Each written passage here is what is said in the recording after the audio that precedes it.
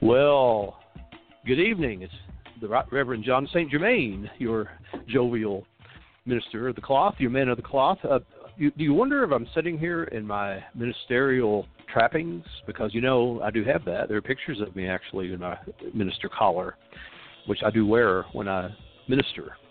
I do minister unto people. I do blessings, and I do marital ceremonies of any gender. I do same-sex, different sex, opposite sex, transgender ceremonies. I did it before it was even legal. Did you know that? Before the government got off their stiff derrieres and said, it's all right for those of the same gender to get married. And why not? Because, we can go into that if you want to, because there's two aspects of marriage. There's the civil ceremony and the spiritual ceremony, isn't there? And if marriage is a civil ceremony, anybody should be able to get married. My cat should be able to marry my dog if he wanted to, because it's a civil ceremony. As far as spirituality goes, there are spiritual doctrines that people of different faiths follow, and they can do whatever they want by the doctrines of their faith. And I just ran out my theme music on that. This is something near and dear to me because I performed a marital ceremony on a relative of mine who is gay, and it was in violation of Tennessee law, but I did it because I believe in it. So, how's sound tonight? Because I couldn't log in via my high-tech broadcast computer. I had to call in via my telephone, like I used to do back in the old days. So, once again, I played Blog Talk Roulette and lost. So, I'm going to reboot my theme music because I like to give people time to go get a cold drink, a warm drink, a lukewarm drink if you're in the United Kingdom and drink that awful warm beer. But do come back in just a minute, clutching your crystal balls, and we'll be returning in just a moment.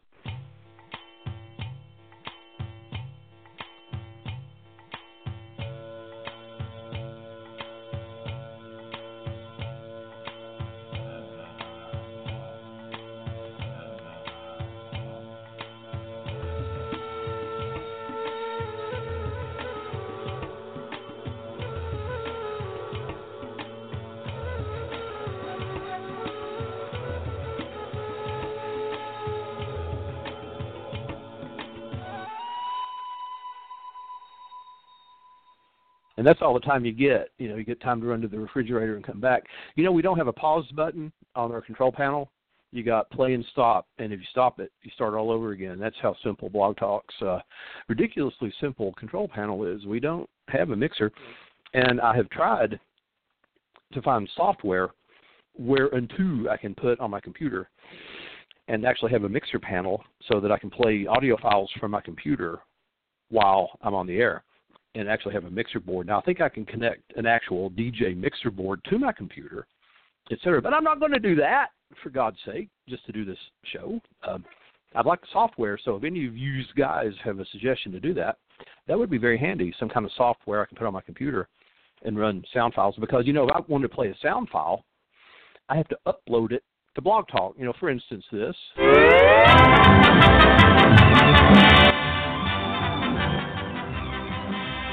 Which sounds awful to me. I don't know to you. But I have to actually upload that. I have that in reserve, by the way. I've had that in reserve forever for a phone caller who may or may not call sometime saying, all you psychics are fake. You all are fake. I hate you guys. I hate you guys. You all are fake. You all are a bunch of scam artists. And I'm just going to interrupt him with...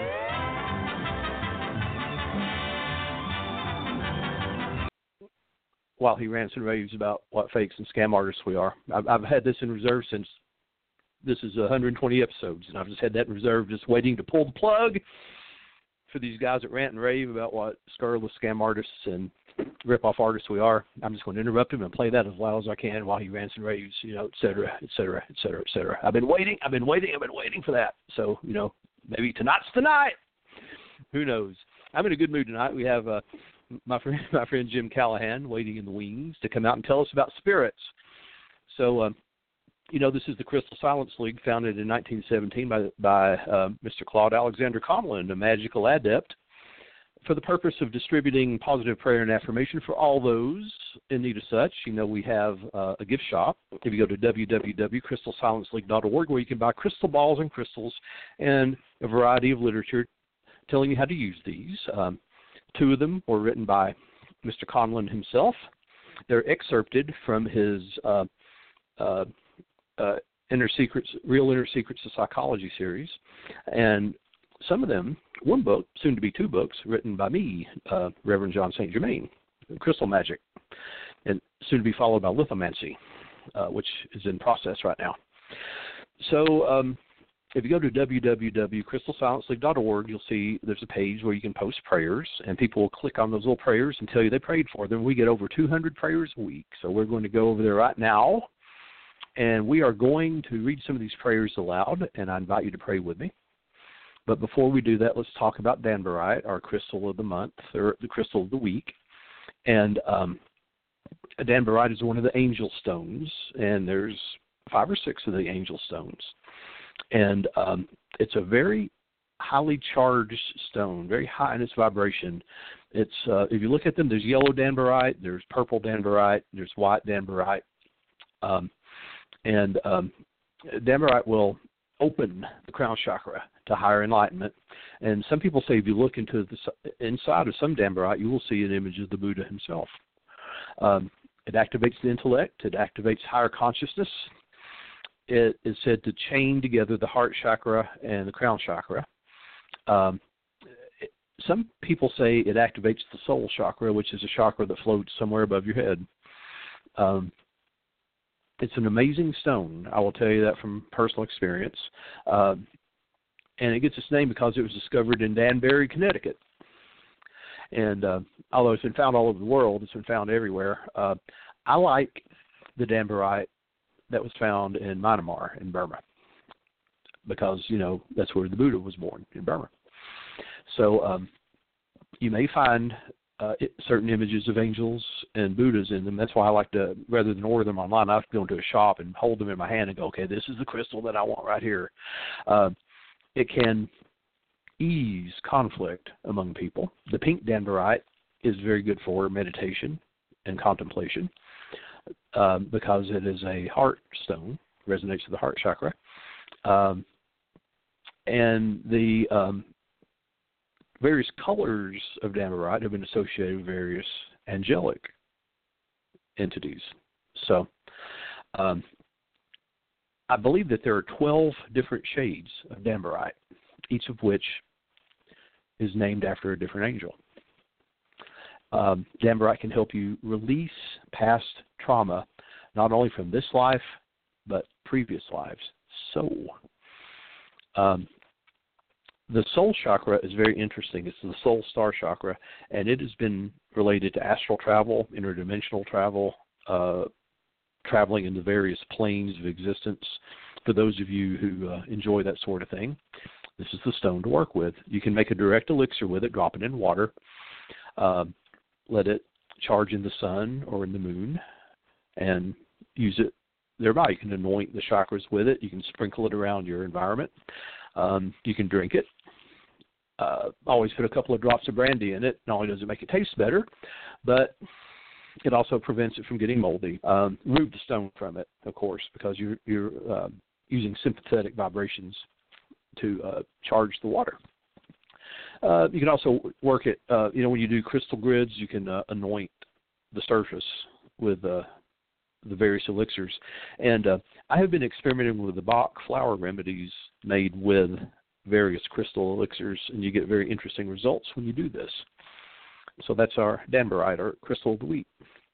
Let's turn our attention to our prayer page on the Crystal Silence League. If you go to the prayer page right now, you can look at the prayers. Being a pastor, I can actually go into the secret underbelly and look at the pictures and the names. If you're a member, I think you can get to some layers there and look at pictures and names, and a very lovely lot of people you are here. And I will not call names out, just prayer ID, and I invite you to pray along with me. And if you have your crystal balls, send out positive prayer and affirmation for the following people. We cannot read all the prayers. We get over 200 a week, but I'm going to select a few. And join me in prayer now, if you will, for the next few minutes.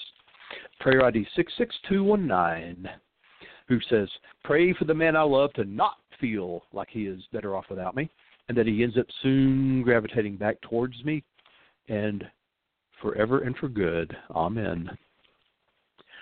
Prayer ID 66217, prayers for my marriage, my husband, that he can understand and commit to his marriage, remove all evil forces away from our marriage, that we can have a successful and blessed marriage. Amen. And prayer ID 66216, who says, hi again, everyone. I have to say, in addition to my previous prayers, that my son Kay is in a loveless marriage, and that his wife, A, also posts pictures of her with an inmate on her Facebook, and she even has pictures with the inmate and her kids, an inmate, and her as well. She's dating an inmate. Also, I have to say that I am hoping that Kay and his brother G, that lives in an adult home in Florida, will move back to Virginia, and that he will continue to get great care here too. Also, I pray my sons will always be shielded and well protected from any harm. May it be so in God's name. Amen. Prayer ID 66214. I'm requesting a financial breakthrough for me and my family to be able to purchase a bigger home and live in a better neighborhood for my grandkids. They cannot live with me or my son due to limited space for the three of them. Please, I'm asking in the blood of Jesus for a financial breakthrough. My neighborhood is gang and drug infested really bad. Daily, a lot of police and ambulances. Please let this happen. Amen.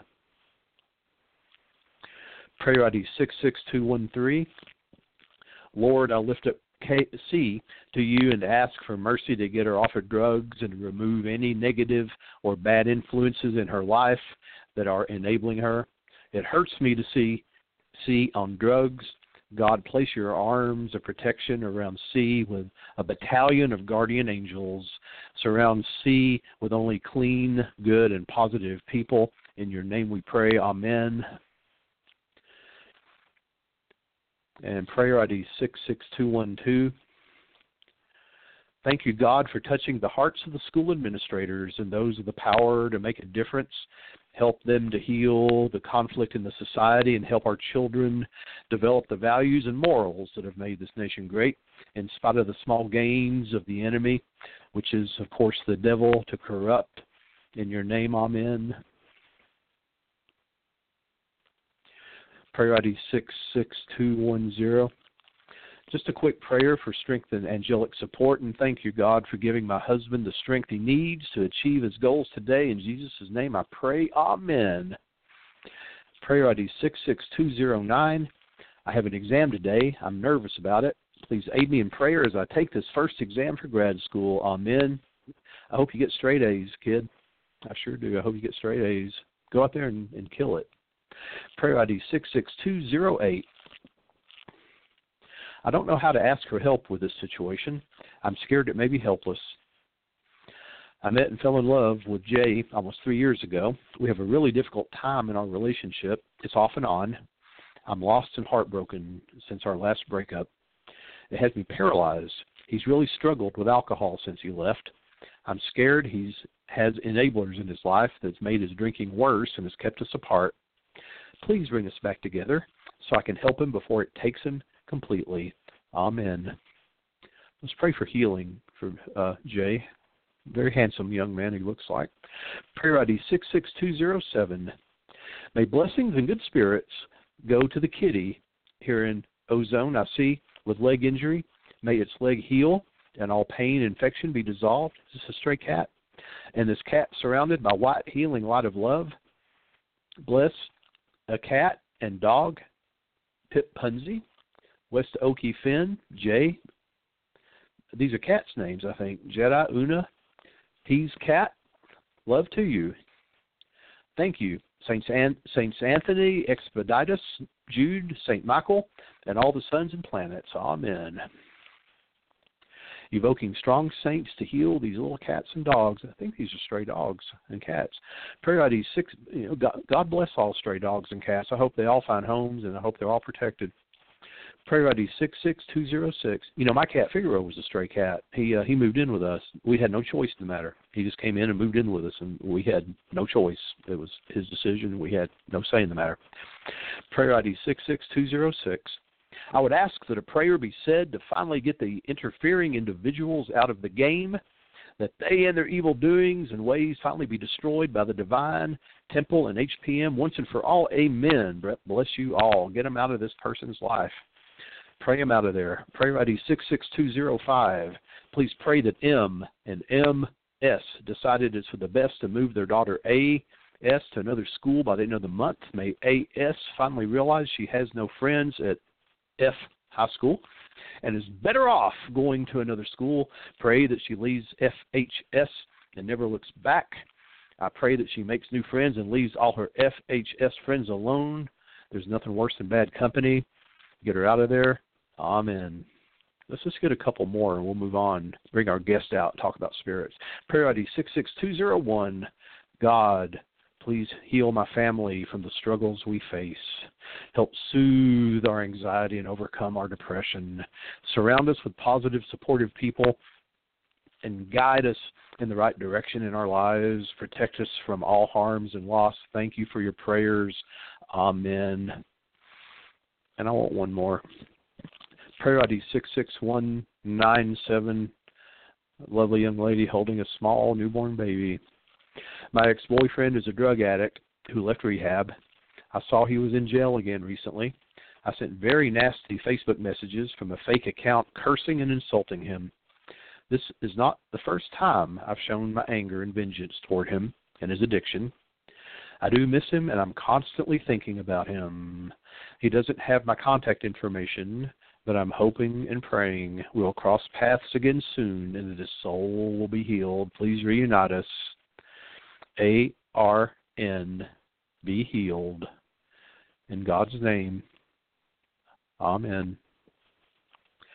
Let's have a moment, prayer and meditation for all those in need of healing.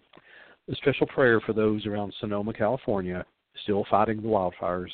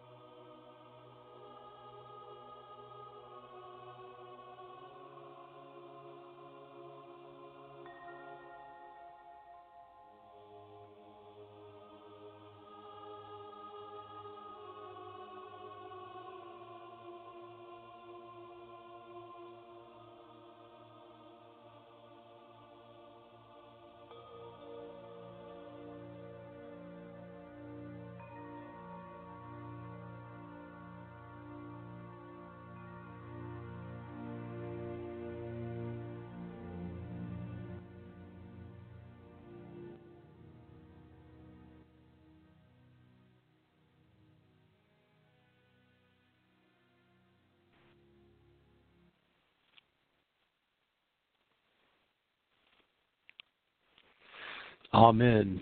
Shanti, Shanti, Shanti. The prayers were especially poignant tonight. A lot of relationship and drug problems. There seemed to be a theme tonight. May they all be healed. Our guest tonight is paranormalist Mr. Jim Callahan. I almost said Cunningham. There was Cunningham from Llewellyn who wrote a lot of books, and in that vein, of course, Ray Buckland passed away into the silence recently, and man, was he influential to a lot of us involved in the paranormal field. And I think Ray Buckland wrote more books than God. Geez, I look on my bookshelf and I thought Ray Buckland must have written 200 books, and as did Cunningham. He wrote a bunch of books too, but Jim Callahan is our guest tonight. And we're going to bring Jim on, and if you have questions about spirits in the spirit world, by all means, give us a call and write this number down, and it's also up on our screen, and it's on our Facebook. It is 657-383-0525. Be sure to punch 1, and you will be in the queue. And if you're in the queue, I will bring you on the air, and you can ask a question, and you will be famous. You will be broadcast all around the world on our show. We have quite a few listeners, actually. We have, I think last time I looked, we had something like 3,000 to 6,000 listeners in the podcast downloads. So, Jim, are you in the studio? I am here, John. Oh, welcome back, man. We had a great time last week, and we had lots of compliments, and people said, bring that guy back on. We want to talk about spirits. So I'm going to ask a question, Jim. What is a spirit? I believe it's you. That in the research that I do, I look at it as it is you continuing to interact with this reality once your corporeal body is no longer active.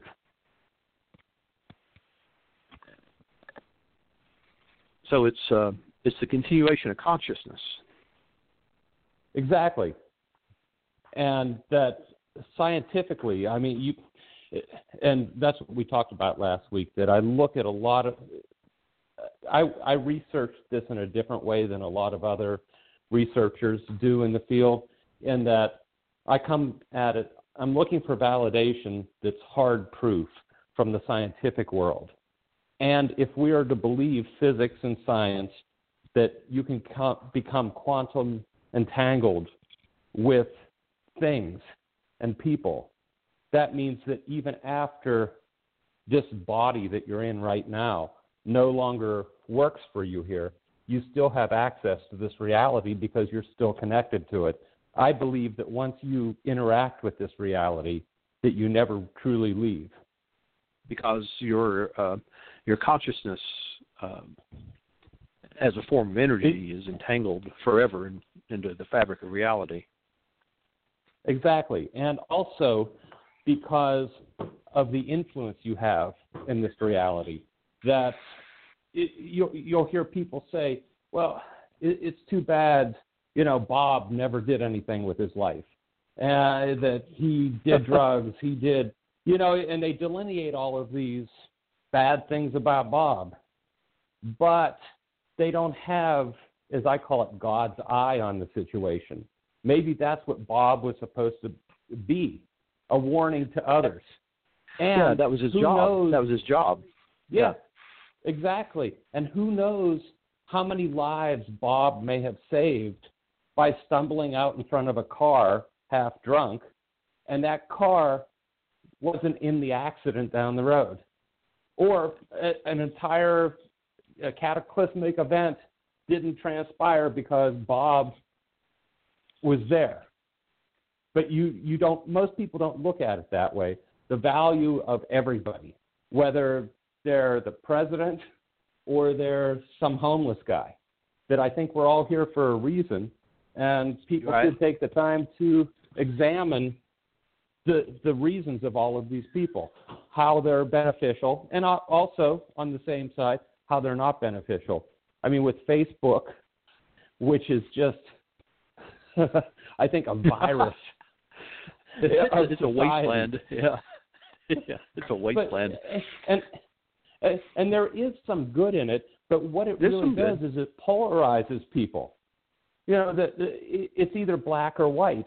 But that, as you know, there's all shades of gray. Yeah. That nothing is all good or nothing is all bad. So, well, your point about addicts. I don't know if you've ever been involved with the 12-step program, but that's how they look at the chronic alcoholics, who are utterly homeless and wrecks. They say, there but for the grace of God go I. And they experience gratitude. They say, he's doing it, so I don't have to do it. He has taken the burden upon himself to keep me sober. Yeah. This is how they look upon that in 12-step programs. They say, thank you. They'll thank the homeless alcoholic, the guy that's passed out in the doorway. They'll thank him. They'll say, thank you, for taking this upon yourself so that I can stay sober. This is one of their gratitude techniques. And I think that's good, because if you really consider that. Yes, rather than look down upon the homeless alcoholic like so many people do, they take on themselves the burden of taking that away from so many of us. There but for the grace of God go us. They take on a lot of the karmic misfortune that otherwise we would be suffering. Which is why I give homeless people money. People say, "Well, he's going to spend that on drugs. He's going to spend it on alcohol." And I say, "I'm not asking what he's going to spend it on. Giving is if I give you a tie for Christmas, I'm not going to ask you if you're going to wear it. Giving is that's not what you do with giving. You can take it home and throw it away. That is the tie it around the analogy ever. I'm giving it as an act of giving. I give it as an act of giving. I'm not going to say, what are you going to do with this money? And besides, am I going to follow him around and see how I don't know that. And so what if he does? He's doing it so I don't have to. And right. So this is, to me, is just a good point that you're making there. Bob is taking on the burden. That's his job. Yeah. And this guy's so concerned about, he's going to go spend it on drugs. Okay, then you take it upon you to adopt this guy and sober him up. If you're so concerned about what he's going to do with that money, you fix him. And see, I don't even think that will work, because I know Bob's taking a beating and some, but when it comes down to it, that you really can't help somebody. And I know it's the old saw that you can't help somebody that doesn't want help. That's exactly right. And I feel this is written into the script. It's part of the deal of life. It's written into the script. Yeah. I mean, it's a strange thing, because when you were talking about you don't know what they'll spend the money on, that it's something that thing has to be fed in them. That when people say, well, they won't spend it on food, and I've had this talk with other people, I say, you don't understand. If you want to see it as a demon, if you want to see it as some sort of brain deviation, that thing has to be fed, and it takes the place actual sustenance. Given a whole chicken and a bottle of bourbon, they will take that bottle of bourbon, and you can't fix that. No, it's a very, very hard thing to fix. It's very hard. I'm like, okay, well, you stay off Facebook for a week. Oh, another killer analogy right there. Yeah, you stay off. Man, you got it right there. Quit buying stuff on Amazon for a month. What is it? What are you feeding? And QVC. Yep. Yeah. What really, what hungry ghost are you feeding? And what you're talking about is absolutely true. I'm a walking Zen stick, Jim. I'm a walking Zen stick. I smack people all the time. It's like, what demon are you feeding? Let's see. Stay off social media for 24 hours. You'll break out in a cold sweat. I agree. Yes, so let's say Bob dies and he's a spirit now, and somebody contacts him. Is he at peace, or does he take this hunger with him? I haven't really thought of that. What I really look at is how my belief is we're all somewhere else. It's a duality kind of idea that more or less the simple explanation is you paid to take this ride. So you were born into this reality, but you're somewhere else. I mean, when the movie The Matrix came out, Mm-hmm. One of the guys that worked for me in my restaurant came in and said, "Have you seen this movie? It's so much like what you talk about, that we're in more than one place in a way, that you're supposed to learn something here." And I never even considered what you just brought up, that the problems that you have here. But, okay, running it through my thought process is that you were here with that problem, and now you've learned something. And maybe the next time you come back, if you believe in that, or wherever you go after here, that now you have more compassion for people that are in that situation because you've experienced it firsthand. Okay. So when we're born, does our consciousness come into existence then, or do you think consciousness existed before birth? I think that yes, I believe that you exist before birth. That at the point of conception, that the deal is done. You've locked in to this reality at that point. That you have the key to that doorway. And then eventually you're born into this reality 9 months later. There's a concept called the pre-birth agenda that consciousness agrees to a certain, I don't know, stress level or a certain number of experiences. You know, like before birth, you say, okay, for the sake of my spiritual growth, I'm going to experience stress level 5 or stress level 6, or I'm going to have it fairly easy this life because the last life, really bit the big one. And you don't know what experiences you're going to have. You don't say, okay, I'm going to be born into an abusive family, or I'm going to be an alcoholic this life. But you know that, okay, this life is going to be stress level 6. It's going to be pretty stressful. Do you think there might be something like that? I think this comes from theosophy. Totally.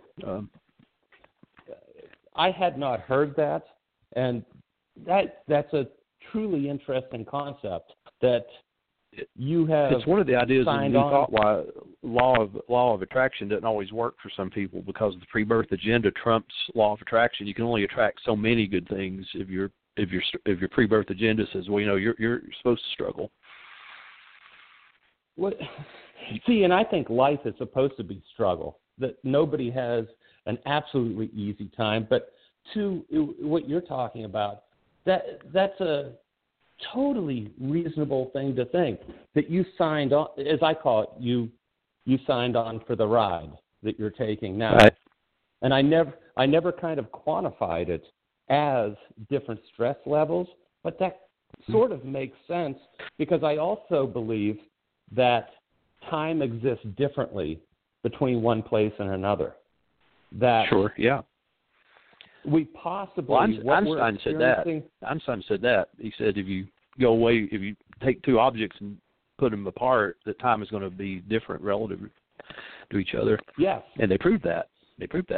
With two clocks. They proved it. Oh, I remember years ago. I remember seeing that.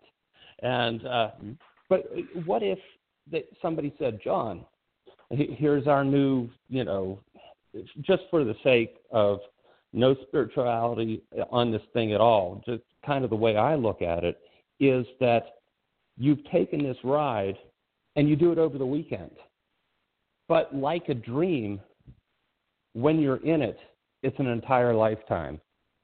And you wake up on, Sunday night, you shower, and you go back to this other reality. And you've learned a lot. You take these memories with you. I mean, it's a strange idea. I mean, it's kind of like the stress level thing.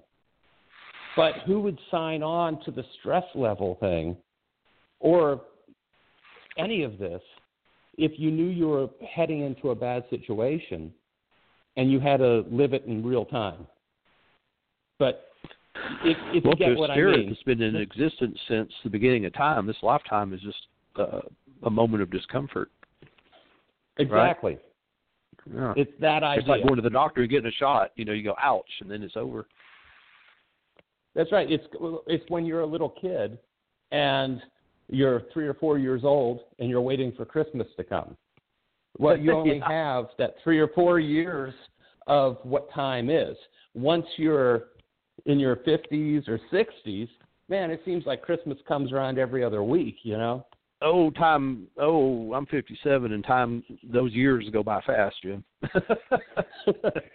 But it's because of your space. You have more years to look. You have a greater time frame. That's why. Yep. It's a strange psychological game, so.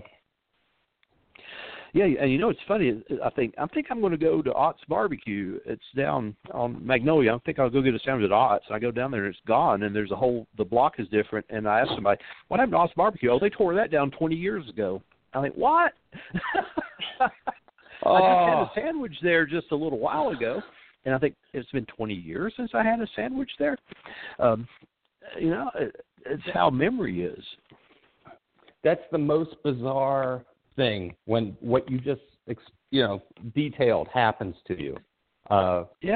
With that, I moved to Asheville, and we bought this estate sale house, and because I used to work with my father doing construction and that sort of stuff, I redid it myself.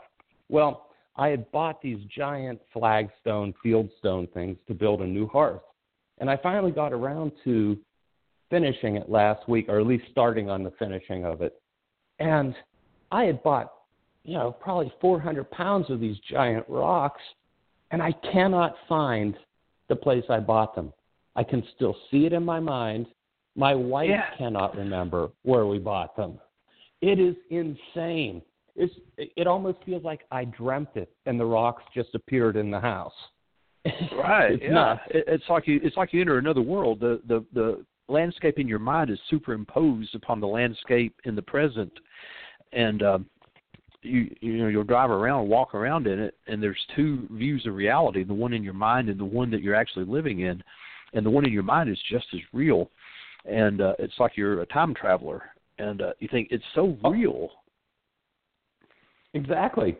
And what I found, because of the type of show that I do, that I try to bring that about during these presentations, that I try to let people have the experience of deja vu as an entire audience, because there are certain triggers you can do, and then all of a sudden they realize just how malleable reality is, that they realized that they remembered seeing this show before that they're watching.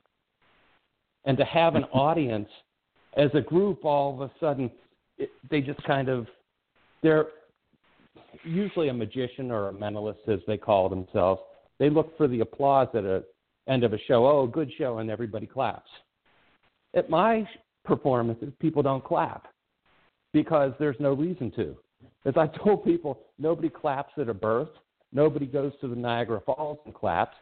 It's something absolutely shocking and amazing. And you just take that in, and it changes your reality.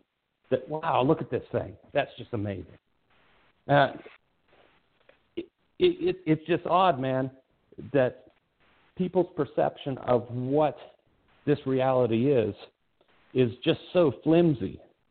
And some people that I think it flexes too far and they end up in an institution, but...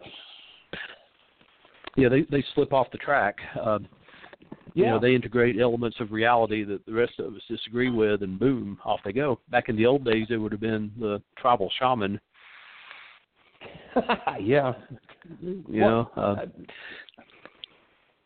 I mean, that's part of what I do, that it's personal seance work where I spend a lot of time alone in the dark, and a lot of lucid dreaming, which I've had talks with people and said, psychiatrists that are friends, and I said, I can really see how somebody could lose connection with this reality, because there's this other reality that I interact with in my dreams. Well, what if one day I decide that other reality is better? You just become catatonic and you don't come back. You're cautioned about that, in fact, with some of the astral travel stuff and with meditation. You're cautioned not to meditate more than 20 minutes a day. There's a meditation sickness you can get where you disassociate from the real world. There's a whole list of symptoms. Oh, yeah. Yeah, I mean, I know how personally I work, that in the fall, I pretty much quit sleeping. I sleep 3 or 4 hours a night, and as a result of that, I become very creative, and my mind kind of shifts for a while. And I agree with you that you should not do certain things for extended periods of time because it could be very dangerous. I mean, people listening to this that have these ideas that I'll just go off and meditate and I'll start doing seances, well, it could hurt you. You need somebody to help you or consult some books or at least go to Facebook and ask for an opinion. People were trained in that. They were trained in that. And the old spiritualists always had a control spirit. They never openly channeled all the spirits. And this is a trend I find really disturbing, that people are an open channel to any spirit, because almost everybody I know who did that eventually went crazy. They went insane, which is why most of the spirits had a control spirit that was a barrier between them and all the other spirits out there. You know, like Marjorie had Walter, her brother. Yeah. And my grandmother, who was a spirit medium, had she had her brother who died as a very young man. You know, whose name was Paul, like my brother actually. Yeah. His name was Paul, Paul, and when I work in the spirit world, my great grandmother, whose name was Madeline, and she is my buffer between everything that's out there. But if you open your mind to any spirit, I found that people's brain circuits burned out, and eventually you see John Edward right now losing his mind. Yeah. He went from a very jovial and personable and snappy young man to someone who's paranoid. Yeah. I mean, you see him now. He's like, what's that look on your face? Don't look at me that way. Don't say that. Don't look at me that way. And you see him losing his mind. Well, I mean, because he's an open channel. It's like a rental car. You know what I mean? That you could have a very nice Mercedes that you drive for 30 years. But if you let anybody that's willing to drop down $10 use your car for the day, what's going to happen to it? Just that. Yeah. They want to blow the cylinders out of it. Exactly. Yeah. That's why I work with Raymond Hill. I mean, and it's, as I've said before, I don't know whether Raymond is me talking to me from the other side, because I didn't know Raymond before he passed over, and that's why I have that whole thing about I'll employ you after death to work with me, because there's a group of people that are saying, yes, I'll write these keywords down, seal it up, and on the outside of the envelope it says contact Jim Callahan at,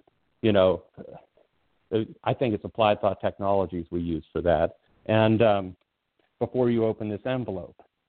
And when that happens, then we'll wait an appropriate amount of time, because I'm of the belief that if you know you're dying and you're part of a study like this, that yes, you're able to contact quicker than somebody that's just thrust into the other side. That if you just, bam, you're out of it. But if you know you're going, which is kind of what happened with Houdini. Houdini knew he was going. He already made the arrangement with his wife to come back, so it wasn't a surprise to him. He was getting ready to walk across. Anyhow, that's why Houdini knew his time had come. He was at the end of his career, and he knew it, and he was ready to go. Don't you think? Oh yeah. Well, what's interesting, he had that interaction with Marjorie, this medium, and Walter said he would be dead in a year. Mm-hmm. And Dave Koenig and I, who works with me, we've talked about that at length. I said, how possible is it that whether anything that happened with Walter and Marjorie, even if it was fake, from a psychological standpoint, if that was a self-fulfilling prophecy toward Houdini, because Houdini was a very self-assured man, to put it nicely. So when Walter said, "You'll be dead in a year," well, Houdini, no matter what sickness he has, psychologically, he's going to just ignore it because I am fine. And I truly believe that prediction, as a result of his interaction with Marjorie, helped lead to Houdini's death because of that. Well, also, Houdini was a very good friend with Eusapia Palladino, the famous Italian medium, and she taught him tricks of the fake mediums, but also, she said fake mediums do this, but she also insisted that she was real, even if occasionally she did a couple of things for showmanship, to bring. A lot of the mediums who were real were also what they call open. They knew that there was some fakery, and sometimes they would do stuff in the dark because the spirits wouldn't, so they would. And people came and they expected stuff, so they, in the dark, they would tap people on the nose or something and go, "Oh, it's a spirit," but that didn't mean that they were fake mediums. They still were real, and he maintained a friendship with Eusapia Palladino, who was a fabulous spirit medium up to the time of her death, or I think up to the time of his death anyway. So he would go and visit her, and come back, and apparently was very moved by some of his visits. So I think, Houdini publicly denounced fake mediums. I think he was a believer, and he visited many of these mediums to get readings from them, and because he was very strange. And he called up Horace Golden one time, or several times, and Golden said he would call him up crying, and said, "You got to come over here. You got to come over here." And he said, "Look at my hands. Look at my hands. These are my hands." And he made molds of his hands. He goes, "After I die, there'll be molds. My hands will outlive me." And he's like, "Houdini, go to bed." And so he was a very strange man, and I think he did worry about his fate after he died, and he wanted to leave some assurance that there was a survival after death. So he did speak to some of the spirit mediums who impressed him, I think. And I do believe Marjorie may have been one of them. Yeah, we talked about it on the last show, that it's been more or less covered up, that he came back after he passed He's come over. back more than once. There have been seances where manifestations occurred that or spirit manifestations. I think he's come back more than once. Well, see, and that it's been poo-pooed. Kind of comes. Well, that's what I look at. That the code between his wife, Harry, and Bess. Bess was his wife's name for people that don't know. That it was a two-part code, because Houdini, if nothing else, he was a smart guy. He designed and invented. He had patents, the first underwater diving suit. He was a smart guy. And so he was worried that if he got to the other side and somebody faked this thing, he wanted proof that he had really come back. So his wife had the other side of this code, that after he came through, she delivered a code back, and then he replied. It's a really neat thing, because he was doing what a lot of these skeptics, and I mean, I hate to use air quotes, but I'm doing it right now with my white dinner jacket on as I talk to you, that they don't want to really do the research. Well, Houdini did the research. It was personal research on his part, and it worked. And so I'm trying to kind of continue that thing with other people. And I know you've experienced this too. I mean, you brought it up at the top of the show, and I almost felt like coming on and berating you as being fake just to hear that music, because I love that sound file. But that really, I see a lot of skeptics, most of them marginally proficient magicians offering these opinions that they've never investigated. Never even looked at it. No. Like when they say there's no scientific evidence for ESP, and I said, where do you get off? There's tons. The entire body of Joseph Ryan's research and Dean Radin and Daryl Bem and Ben Honorton and Stanford Research. There's tons of scientific evidence and research for ESP and psychic abilities. How can you say there's no scientific evidence? And have you looked at it? They'll say, name one. I say, I'll name about 3 dozen. Do you have a pencil and paper? And John, it might be forgivable 15 years ago even that they couldn't do any research. But now everybody has a computer in front of them. And if you look up just the names that you were talking about, all of this information comes up. I think they're willfully ignorant, because if they were to admit that these things really occur, that what we've been talking about is a reality, well, then it takes some of their power away, because they've been deriding their believer friends and families for years about believing in this nonsense, because it makes them feel superior. That, look how smart I am. And I'm laughing at you because you believe in this, you silly person. Well, when you look at the science behind it, and that there really some really strange things are being found recently, that, well, it kind of knocks their leg. They don't want to admit that they were wrong, which, as I see it, that's what a truly smart, intellectual person does. If somebody says, hey, here's the facts, Jim, you're wrong about this, you admit it. You say, I'm wrong. But these people will not do that, because they're not of that level of human being that can take that kind of emotional hit on their psyche. There's more smoking gun evidence of ghosts than there is for black holes. Oh, the black hole thing is man, since I was in high school, I said, what's with the black hole thing? Really, you know what a black hole looks like to me? Because they can't even get close enough to these things. Let's say a planet catches on fire. It gets really hot. And since it's already spinning, it's like... No one has seen a black hole. There's radio waves, there's something that's been detected by instruments, and they say, well, that follows the mathematical model of a black hole. And, but there's never been a probe near one, and there's never been a picture of one, and there's never been anything that went into a black hole.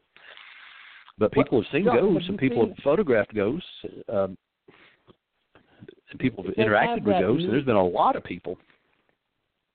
Well, I think we talked about everything on the last show, but with people being able to see ghosts or not see ghosts, I really believe it has to do with how that person, the environment they're in at that time, and whether they're seeing it with their mind, because we talked the whole idea that you have a black space in both eyes that you have no sight in, but you can't see it. Well, what if that's the whole part of the thing, that you're seeing something that's not there? So maybe explains why some people are in a room and they see the ghost. I'm telling you, I'm seeing a woman standing right there, and the other person is not seeing it all. And it's because they're not in the right mental place or psychic place to see this apparition. Correct. That's part of the part of the idea behind the International Seance Project, the thing that I've been playing with for probably 15 years, that I try to gather this kind of ethereal evidence and say, all right, if we do this, this, and this, it might allow an entire group of people to have this experience. Because let's come back after station identification, and you can tell us more about that. Let's have some. You got it. Station. We got about and it's fast too. You'll love this. Okay. The LMC Radio Network Network is a media alliance whose excellent shows include The Lucky Mojo Hoodoo Rubric Hour with Catherine Ironwood and Conjurman Ollie, Sundays 3 to 4:30. The Crystal Silence League Hour with John St. Germain, Tuesdays 5 to 6. Fit and Foxy with Madame Nadia and Jaya Danya, Wednesdays 6 to 7. The Now You Know Show with Professor Charles Porterfield, Thursdays 6 to 7:30. And The Witch, the Priestess, and the Cauldron with Elvira Love and Phoenix LaFay, Fridays 6 to 7. All times Pacific, add 3 hours for Eastern, sponsored by the Lucky Mojo Curio Company in Forestville, California, and online at luckymojo.com. And we're back. And we need to update that. Some of those shows aren't with us anymore. Oh, yeah. Some of those shows left us.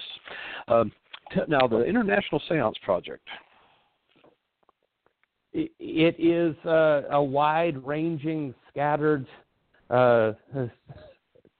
experiment kind of thing. That what we do, that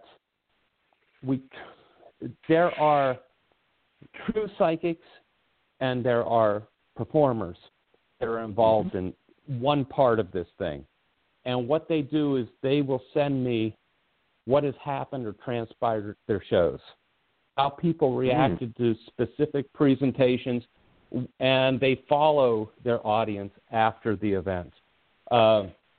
When I first started this, I had a lot of people saying, well, you can't have magicians involved in this. And I said, you don't understand that even a magic performance can turn this key for a moment in people's minds. And so they're susceptible, that you can see this change in their eyes if you film the audience. And you know, here's a special thing. Well, what brought this special thing about? It wasn't that this guy was linking 2 rings together. What was it in the environment that caused this? And how does that relate to a haunting experience or a paranormal event? And then you take the paranormal event people, the people that have really had these experiences. Where were you sitting? What time of day was it? What did you eat? It's this whole delineation, and you try to match these up so that you can turn it. I see it as turning it into like an infotainment lecture, because magicians try to create a sense of wonder. I want to create understanding so that people can have this experience and then understand that when somebody's seen a ghost, this is what it feels like, or they've had some strange experience. And it's a different way of going about it. Yes. It trains them. Exactly. It leads them into that state of mind to anticipate a paranormal event. Well, and I think we talked about this last time. It's really an interest. It's something that I've observed personally, that you will have paranormal events and you write them off. It's like a glitch in reality. You look at it and you say, well, isn't that strange? But you don't give it much consideration because you have to run out and, pick up your kid at daycare or, mop the floor or whatever. You edit it out. You edit it out. Exactly. Say, okay, I'm not going to deal with that. Exactly. And then it just disappears. But now, it's. What about magicians? And I know a lot of magicians. This happen. They're doing their card tricks and they're doing they're linking rings and stuff, and then some real miracle occurs, and it just changes their whole view of reality. They say. I had somebody pick a card once, John, and I said, now just, I was going to do a trick, but then all of a sudden I knew what card they had.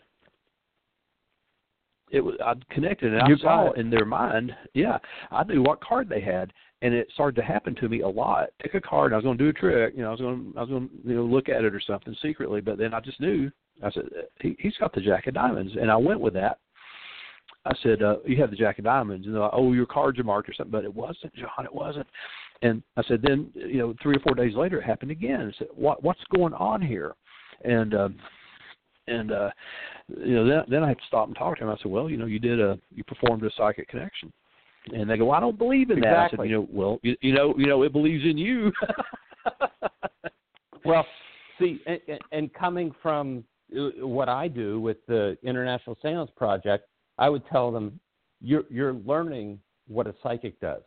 You're accessing that thing, which once again, to go back to the physics thing of the quantum entanglement idea, that I do think that psychics do that quickly. Some people can do it and some people can't. Maybe some people can learn it like some of these magicians do because they're interacting on such a regular basis in this certain environment. It's kind of like an experiment, that they're doing the same experiment over and over, and they start having these precognitive flashes of what's going to happen, but they don't realize that's really what's happening to them. I mean, well, see, I had some friends that were magicians one time. Yeah. And I said, well, you want to try something, and they knew about pendulums, and I said, just take a card around the neck, and ask red or black. If it's red, it does. And eventually, they decided it was the Jack of Spades. Turned it over, and it was the Jack of Spades. And one of my friends who was a magician was open to it. He said that was just really great. I said, well, it was a coincidence, and I said, 1 out of 52. and it was a coincidence. Okay, then to this day they still argue about it, and so it was, and I didn't do it. If I'd done it, it would have been one thing, but they did it, and 1 out of 52, and you know what the odds of that were? Just calculate them. Because it was not just, what card is it? It was like red or black, odd or even, high or low. So, the cumulative odds of that were something like 1 in 10,000. And, you know what the odds of that are? Go buy a scratch off tonight because you're awfully lucky tonight. So, people edit reality. Oh, well, they do, and I think you have to. All of the information that comes in through your eyes and your ears and your senses, and you know this, but maybe the people listening don't, that you delete something, like 98% of it. You have to, That's why, but that's why when you're in a car accident or, I remember being a kid and we used to make mud ball and have mud ball battles, but I that was the first time I experienced that.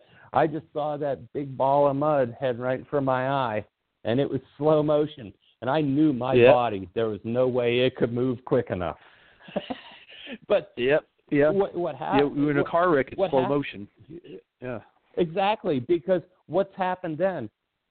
Everything that your life depends on comes down to that one moment, and you quit getting rid of all that information. Instead, it focuses everything to that one event, and you have that slow motion effect, which is amazing. And you have people, this is something I do as a photographer, that I see everything that a lot of people don't.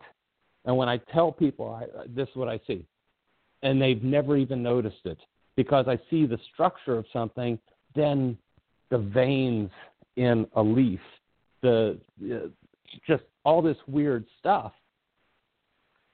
And I intentionally try to turn it off because it's tiring to do that.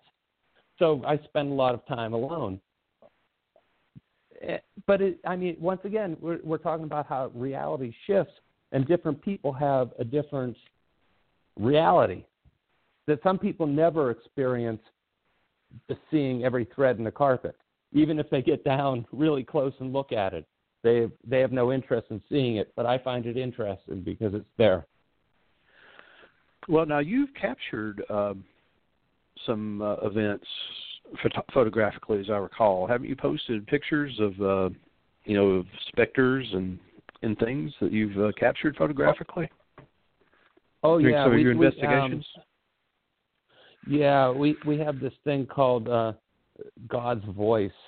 It's a tone that we developed probably 10 years ago now. And what what eventually ended up happening, we sealed a broadcast quality video camera with the lens cap on inside of a Faraday cage and turned it on. And what happened was, and the footage is posted on YouTube still, was eventually we got static. I mean, we should have had, and it should have just been black, but static appeared. And then it looked like I saw it as somebody looking into the lens of the camera. And for us, it was really creepy. I mean, technical term there, really creepy. And well, wow, that's but the skeptics side also, well, that could just be kind of, I can't remember the phrase they give it when you look at clouds and you can see images, or pareidolia, something like that. Well, there, you did it better than I would have. And yeah, something like that. But they totally missed the fact that none of this should have been on that thing. And it was an interaction with Ray Hill, my kind of spirit go-between, that gave me the idea to do this thing. And I didn't even share that at the time the video was put out. But you definitely have to. This isn't a fair. It's just a video camera running inside of a closed box surrounded by a Faraday cage, and these images appeared. That, how do you explain it? I mean, we haven't done many further experiments with that. I do have some footage from my back deck. I live on top of a mountain, and I was having dinner with my wife, and all during dinner I noticed this, just kind of in my periphery, this flashing. And I started noticing this cloud that had not moved. It was maybe the size of, I don't know, like a small blimp. And it just wasn't moving. And flashing. There was lightning inside of it. So we finished dinner, and I said, I have to go get my tripod and set it up, and I have to film this, because I know if I tell somebody this, they won't believe it, that this has been here for 45 minutes and not moving. Well, I film it, and when I looked at the film, it is a self-contained cloud. The entire time I'm filming, it's not moving, and there is lightning emanating from the inside and wrapping around it. I talked to, and there's an airport close by, and I know a couple of pilots, and one of the pilots, when I said, it was this cloud, it wasn't moving, it was stationary. He said, well, that can happen over a lake. I said, it was off my back deck. You've been there. It was in the valley.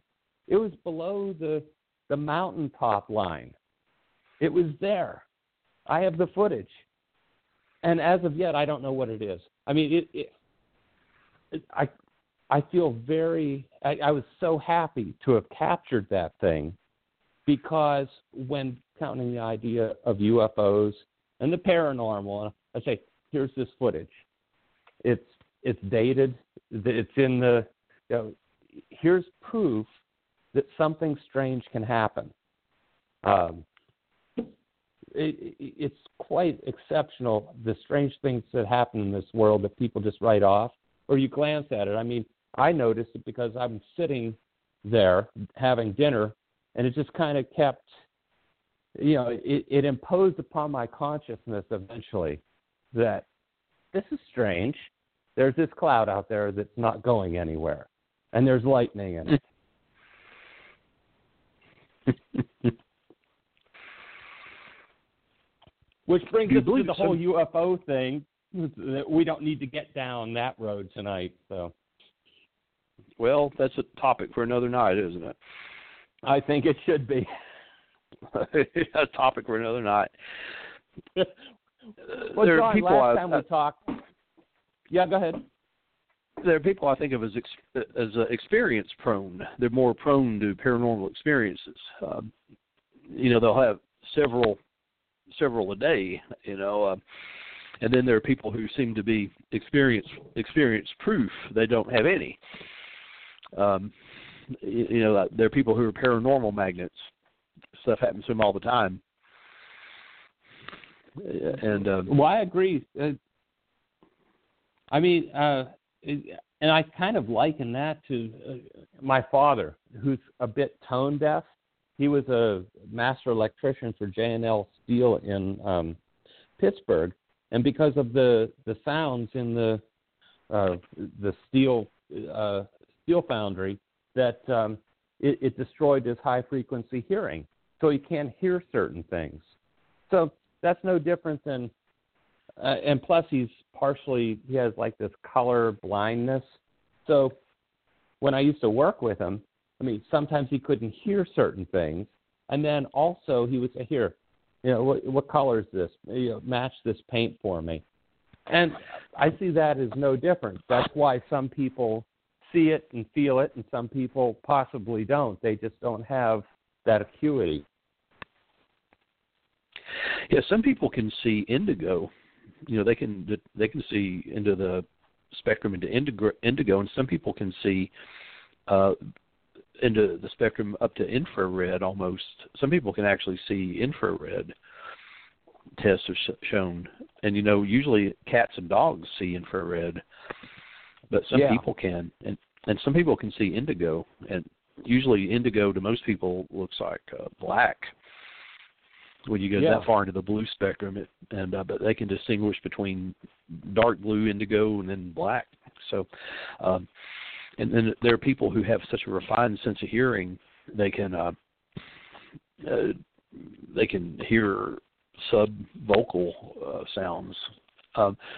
Now, I'll tell you that some people hear high-pitched frequencies, which appear to be spiritual in nature, and it's not tinnitus. Many spiritual people tell me that they hear high-pitched frequencies, and I'll tell you that I do. In a quiet room, I hear not one but several high-pitched frequencies. And when I found out that this was abnormal, I went to a hearing doctor because I told him I had ringing in my ears and I thought it was tinnitus. And he tested me and he said, "Let's get some tuning forks and find out what key it's in." And I said, "Well, that won't work." And he said, "Well, why not?" I said, "Because there's several keys." I said, "It's like several people playing the flute at once, like maybe 4 or 5 people or 6 even in different keys." And he looked at me very odd and he said, "That's not possible." He said, "Tinnitus is one note." He said, "You will not be hearing several notes." And I said, "But I do." And he said, "Well, let's test your hearing." So, they test your hearing by playing notes in different ears. And he said, "Your hearing is excellent." He said, "Your hearing is excellent. You don't have any hearing loss." And he said, I'm going to play different notes and raise your hand when it matches the ringing in your ear. And I raised my hand about 5 times. I said, "Yeah, I hear that.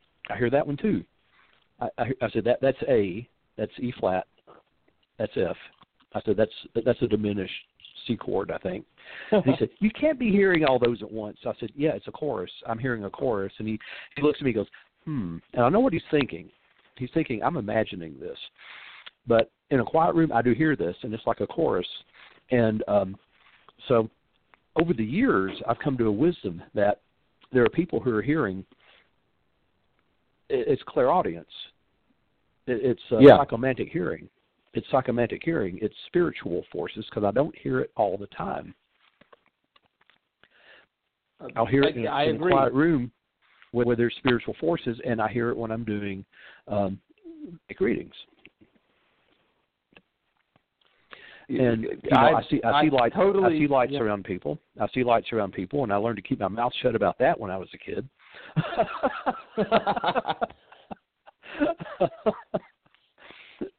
So there are spectrums of senses. We were talking on the show about psychomantic senses. There are 5 physical senses and 5 astral senses, and so there are these psychomantic senses, these astral senses that are attached to the astral body. The old occultists talked about this a lot. I'm going back and talking about 19th century stuff on my show, and so this is when I discovered that this was not an unusual thing, that a lot of people do this. And I've explained to people, I said, now when you feel a psychic connection, you may hear a high-pitched noise that has nothing to do with your physical. If you went to a doctor about it, he'd say there's nothing wrong with you. So do you find that when there's spirits around that there is an increase in sensory phenomena? People see things or hear things? I think that's why when people are under extreme stress, that even if it's long-term stress and their body's diminished, they're in a heightened sense of awareness of reality. That as I said, that during this season, that I sleep less and things become very hyper real for me. That clarity. There's an enhanced clarity. Yeah. Exactly. When we were just talking a few minutes ago about the whole experiment with what I call the carrier wave, it's kind of based upon what you were talking about with the clairaudio stuff, that if you have several clocks ticking in a room, like big one and a small one, and the reflections become a carrier, the sound reflections in the room are echoes, as most people would call them, and the reverb of the room. Vibrations tend to resonate with the different vibrations.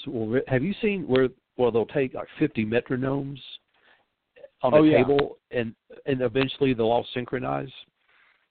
Exactly. And that vibrations will tend to harmonize over time.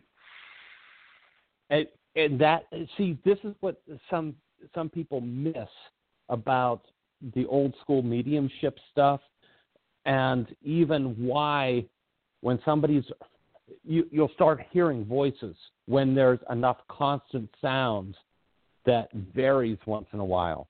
That this is a big part of what I do. That yes, and it happens with music also. If there's a spirit in your house and it's there long enough, eventually the spirit and your vibrations, the spirit's vibration will lower, yours will raise, and there's going to be an overlap at some point, and you're going to see or hear that spirit at some point, right? Exactly. Do you think? Yes. Yes, because what happens is you start feeling or sensing, or if you hear it, the variance in the background tone, as you call it. No matter where you go, there is a background sound. Nothing is ever totally quiet.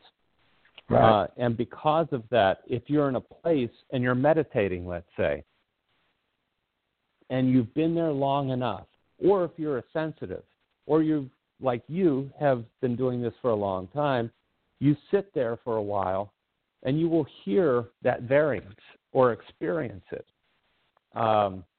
That's why it's a long time ago when they were doing seances, that you got into the whole deal by singing hymns and listening to the music. Yes, everybody synchronized by singing.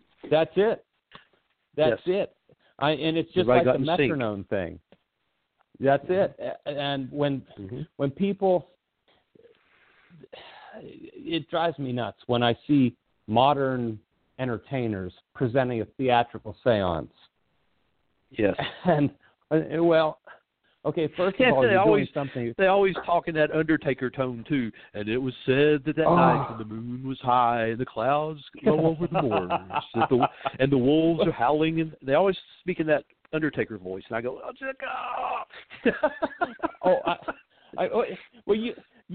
You know the reputation I have from my photographs and everything. People think I'm he's a scary guy. I've had other performers that want to consult with me. They sent me their phone number, then they won't pick up the phone because they're afraid to. And then my friends step in and say, he's just a regular guy. He used to work comedy clubs. He's a really, because I found, why would you be serious like that? It's something happy, isn't it?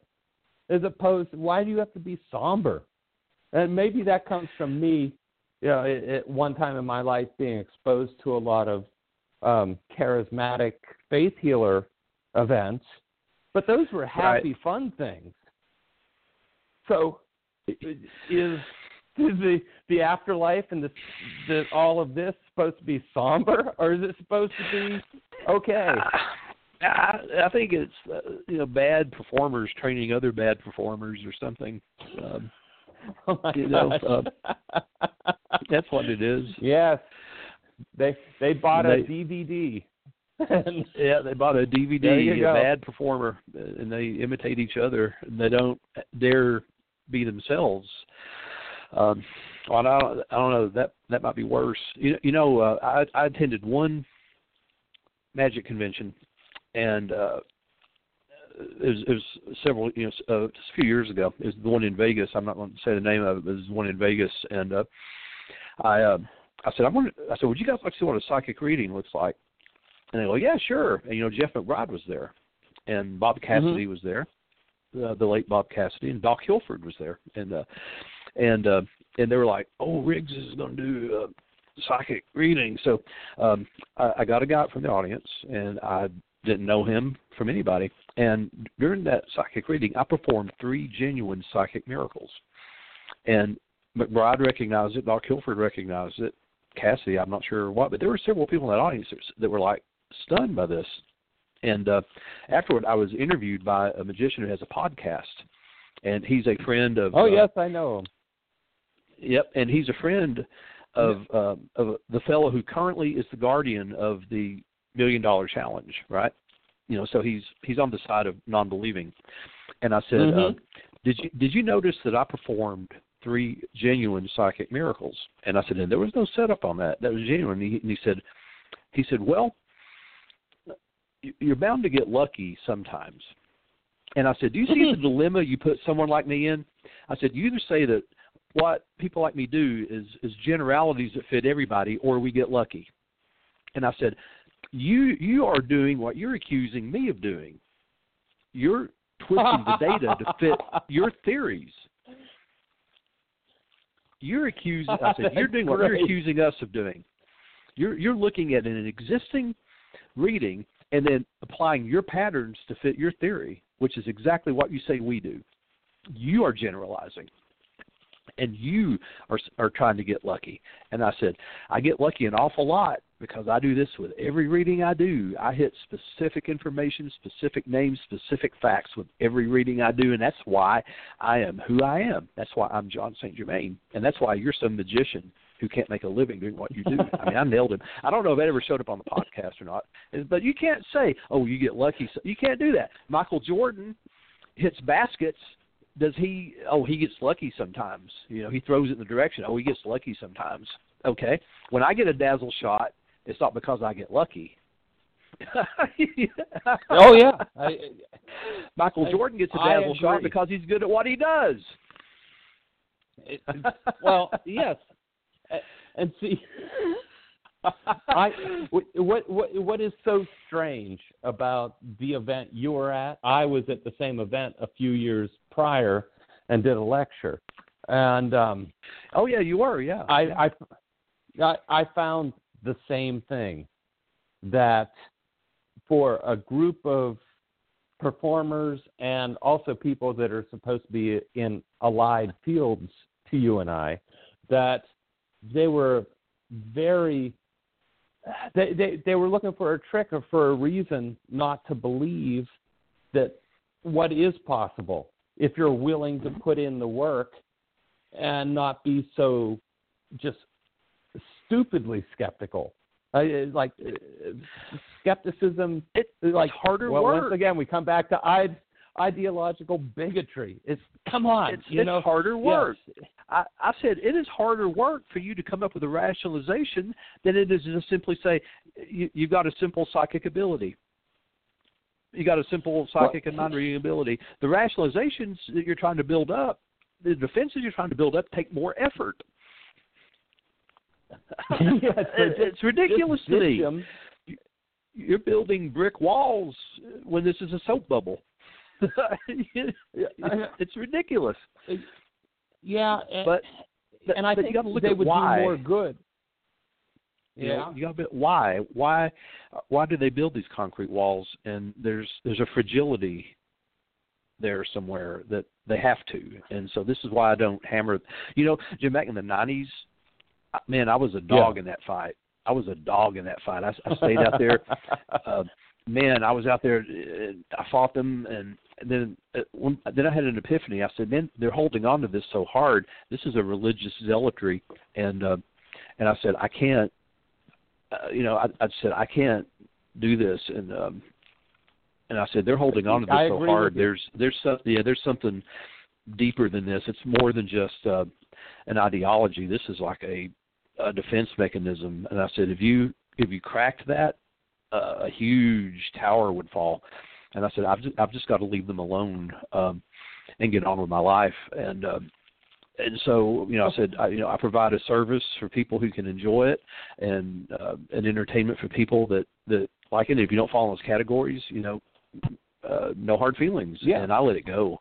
And I know you and Dave are fighting the fight, fighting the good fight, and I provided you with information that I had, and I said, do with this what you want to, and but I just couldn't do it anymore. I was spending too much of my time and energy, and oh man, it was, and Victor Zamet, the attorney, who has a lawyer looks at the skeptics. I said, you need to take a really good look at some of the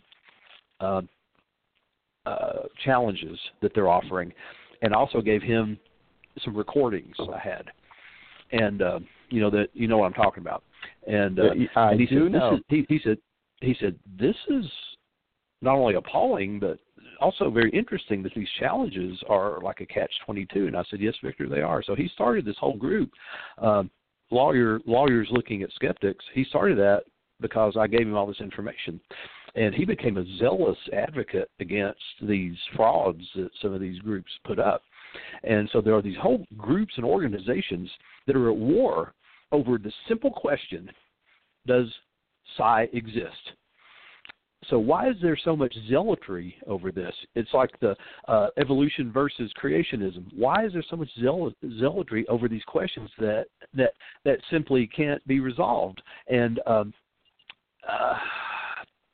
I think because somebody's making a buck, man. Somebody's making a buck. To me, it's just not worth it. I have. I agree. My congregation, I've got my chapel, my church, and my congregation, and not a day goes by that I don't work with somebody and help somebody and better their life. And you're working very hard to bring about a improvement in the human condition, and I just don't see any use in arguing it. Gosh, we have less than a minute. Do you have any concluding thoughts? Well, no, I agree with you 1,001%. I know that's not possible, but I do. That's why I never really did battle with the JREF. I decided to say, I'll give you $10,000 to test me. Not unconditional. You test me. You get the money. I don't want your money. You just test me. Go ahead. And they ran away from me. So that was my answer to that. That I don't have to play your game. There's no reason to get. They're not interested in a resolution because then that would end their purpose of existence. Oh, well, one time the Educational Foundation was told, don't even respond to me because Jim Callahan is just trying to turn the JREF into his own personal dog and pony show. And at one time my friend Riley G. Matthews. Oh, I know Riley. Yeah. Yeah, Riley G. was doing that too at one time. he had them so mad they were frothing at the mouth until they just finally decided, okay, forget he's just messing with us. But they had to pay Riley off. I heard that, but Riley never got his money. Right, he never did. But they said, okay, we're going to pay you some money because they agreed to test him and then backed out of it. Oh, they did that with Dave too. That it went through a lot of negotiation, and this is when a few years back when all the stock markets crashed. I said, Dave, you know what? They want to make sure fraud's not being committed. I lost a lot of money, so what you need to do is confirm that they have that money they say they have. In the stock, it's in pledges and everything. It's in bearer bonds. It's in bearer bonds and pledges. Yeah. And you know what? They won't tell you what the bearer bonds are. Oh, that's just what happened. And immediately, after months of negotiation, they kicked him out of the challenge because he was negotiating in bad faith. So believe us that we have the money, but we don't have to believe you. That's more or less what that whole exchange came down to. We don't have to prove this, and we're kicking you out because the majority of it is that's what Victor Zamet discovered, is that the majority of it was in bearer bonds, and they won't tell you what the bearer bonds are. And bearer bonds might be worth face value. They might be worth a penny on. Yeah. They might be worth a nickel. So exactly. $1 million in bearer bonds might be worth $5. Yeah. Well, they can be, like Wolf of Wall Street, they can be penny stocks. They can be penny stocks. They might be bearer bonds on JREF. You might be getting $1 million of JREF stock. Hey, John, we've gone over time, haven't we? Yeah, we're actually off the air at this point, but it's still being recorded. So okay. in podcasts it will be there. Okay. It'll be on the podcast. Well, I just wanted to make sure, because I just happened to pick up my phone and look at it. But, really, I hope that people that are listening to this, be they believers, not believers, that at least they see there's a different viewpoint. And it's not just from asking people to believe that. I come from the science kind of side because, people are afraid of death. But I'm more apprehensive that I want to see. I want to know. That's the great question, that when you cross over, what's going to happen? I want to know all of that. So what I do is feel based upon apprehension of not knowing. You can tell me this is what's going to happen. It became my personal quest to say, well, let's look around this corner. Let's see what this fella has to say. And let's see what science has to say. That I hope that's what people take away from this, that you can look at it from different ways and not to believe some skeptics or feel bad or feel like you have to be cowed because some fella says, wow, that's all, idiocy. So-and-so says so. Well, no, they don't. There's enough science out there to support everything that you and I have been talking about. I almost feel like we should have cliff notes to our discussion for people to go back and look and say, all right, this is what these fellows were talking about. These are all the studies. This stuff is coming out constantly. And when you look at what some of these big name physicists, they're kind of converting over, saying, well, I think there might be a creator. Somebody might have created this. Or I believe in an afterlife because of my own studies. Well, that's pretty powerful stuff that you don't hear all the time. That's pretty powerful. And I think it's pretty powerful. Yeah. Because, a lot of these fellas they're not going to be showing up at Casadega to do a spiritual retreat. That's just not their thing. But they, as a result of their own personal work, like the kind of stuff I'm doing in a different way, they've come to this realization that there is something deeper going on. And, of course, there is. And more physicists are coming up with workable models of soul and spirit. Is very cool. I know. I saw something about that the other day and didn't get to follow up on it, but it is man. They're so that's such a neat thing. If somebody can prove that, how good will it make other people feel that have apprehension about death? Well, it depends on what they find. Well, I guess you're right, John. The afterlife. The afterlife might be like five points in Detroit or something. Like a bus stop in Detroit. Well, thank you for throwing a dark blanket of wetness on that idea.